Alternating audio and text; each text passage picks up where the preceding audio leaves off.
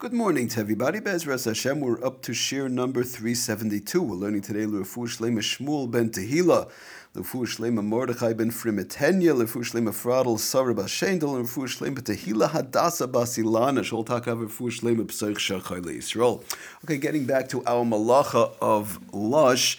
We're still trying to go through some various ins and outs before we get to the actual cases of lush and how they could be worked with and avoided and so on. But first, we're still trying to figure out what is lush, what isn't lush. We spoke last time a little bit about one of the shiurim we started discussing in reference to using the juices from the item itself. For example, we said a banana. Lefi, if it's one mashed the banana in conjunction with the shinoi, lefi the Chazon Ish, who was very machmir on that. We said one has to use a shinoi in mashing a banana. In other words, the handle of a fork, handle of a knife, and the like.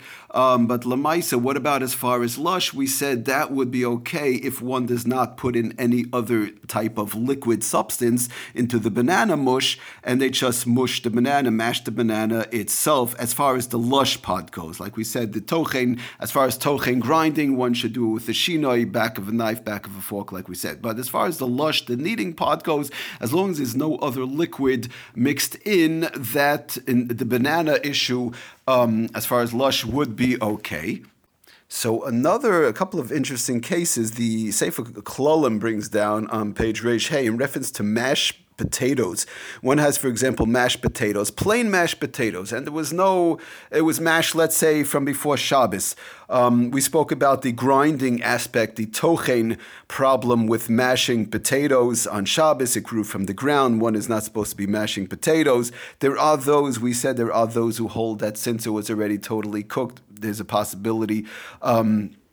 But in general, we try not to mash potatoes on Shabbos. As far as tochen goes, it's something that grew from the ground. If one has to mash potatoes, again, just a chazarova, one should use a shinoi, back of a knife, back of a spoon, possibly the front of a spoon also, and preferably to do it for immediate use, so the immediate upcoming meal. But what about as far as the lush part in the mashed potatoes by themselves, and just using the juices, the water from the potatoes themselves, and not adding any mayonnaise? We're going to discuss the mayonnaise. It's a totally separate issue because that's an outside source. But over here, what about the question of the water that was the potatoes were cooked before Shabbos, they were mashed before Shabbos, and a person just, let's say with a fork, not with a potato masher, you can't use a potato masher, but with a regular fork, just wants to mix them around. Is that an issue? And they're already mashed up and so on, but there's nothing added in. Just with the regular water that was the potatoes were cooked in, they're mashed up, one wants to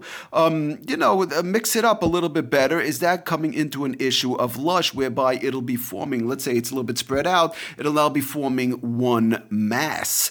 Which is going into the issue of lush. So the Sefer Klolim does bring down also that yesh matirim la'arev tapuchei adam atzaloi. You have these type of potatoes that were mashed or whatever, they were roasted or whatever, any type of potato that already was cooked, was roasted or the like, and now one wants to, they were already mashed, and one wants to now push it all together, mush it all together. So as long as they did not add any outside liquid, any outside water, any mayonnaise or the like, there are those who would say that would be okay because of the fact that he says the yesh loimish hamayim shenisbashlu, the water that these potatoes were cooked in before Shabbos, shenisbashlu behem atapuchei adama, is batelim b'soich hatapuchei adam. It's mamish, it's bottled to the potatoes, and it's considered, like the case of the banana, its own juices. And v'nechshavu, hamayim.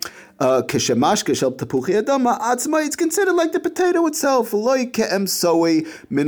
and it's not considered as an outside source liquid. Again, just keeping in mind that one of the klalim of lush, which we have to keep in mind, again, when we learn these, the 39 malachas, we want to keep in mind the klalim. Each malacha comes with its own klalim.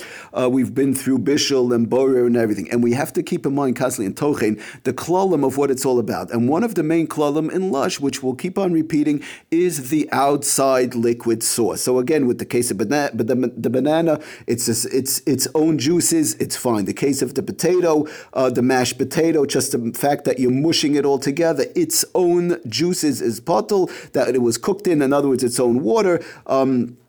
and it's not considered an outside watery sauce, and therefore mushing it together would not come into, again, where it's a case where we said there's no toichen, it's no grinding, it was already mashed before Shabbos or the like, just pushing it together, mashing it together, make it into one mass without using any outside sauce, only its own waters it was cooked in would be okay, according to quite a number of poskim, because we are missing that concept of the outside liquid sauce, which would cause problems when it comes to lush.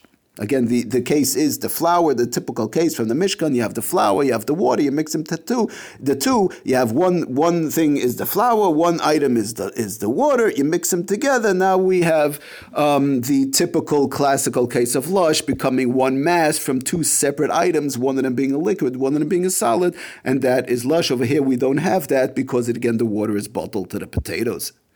Now, the only things I do have to say in conjunction with this, the Sefer Lamites brings down, Sefer Lamites Malachas brings down also the Sefer Klolim, that compressing bread or cake crumbs into a single mass, sometimes people compress together cake crumbs, bread crumbs into a single mass, may be considered lush because of the oils and other moistures that is usually contained in the ingredients, which tend to help cause the crumbs to cling together.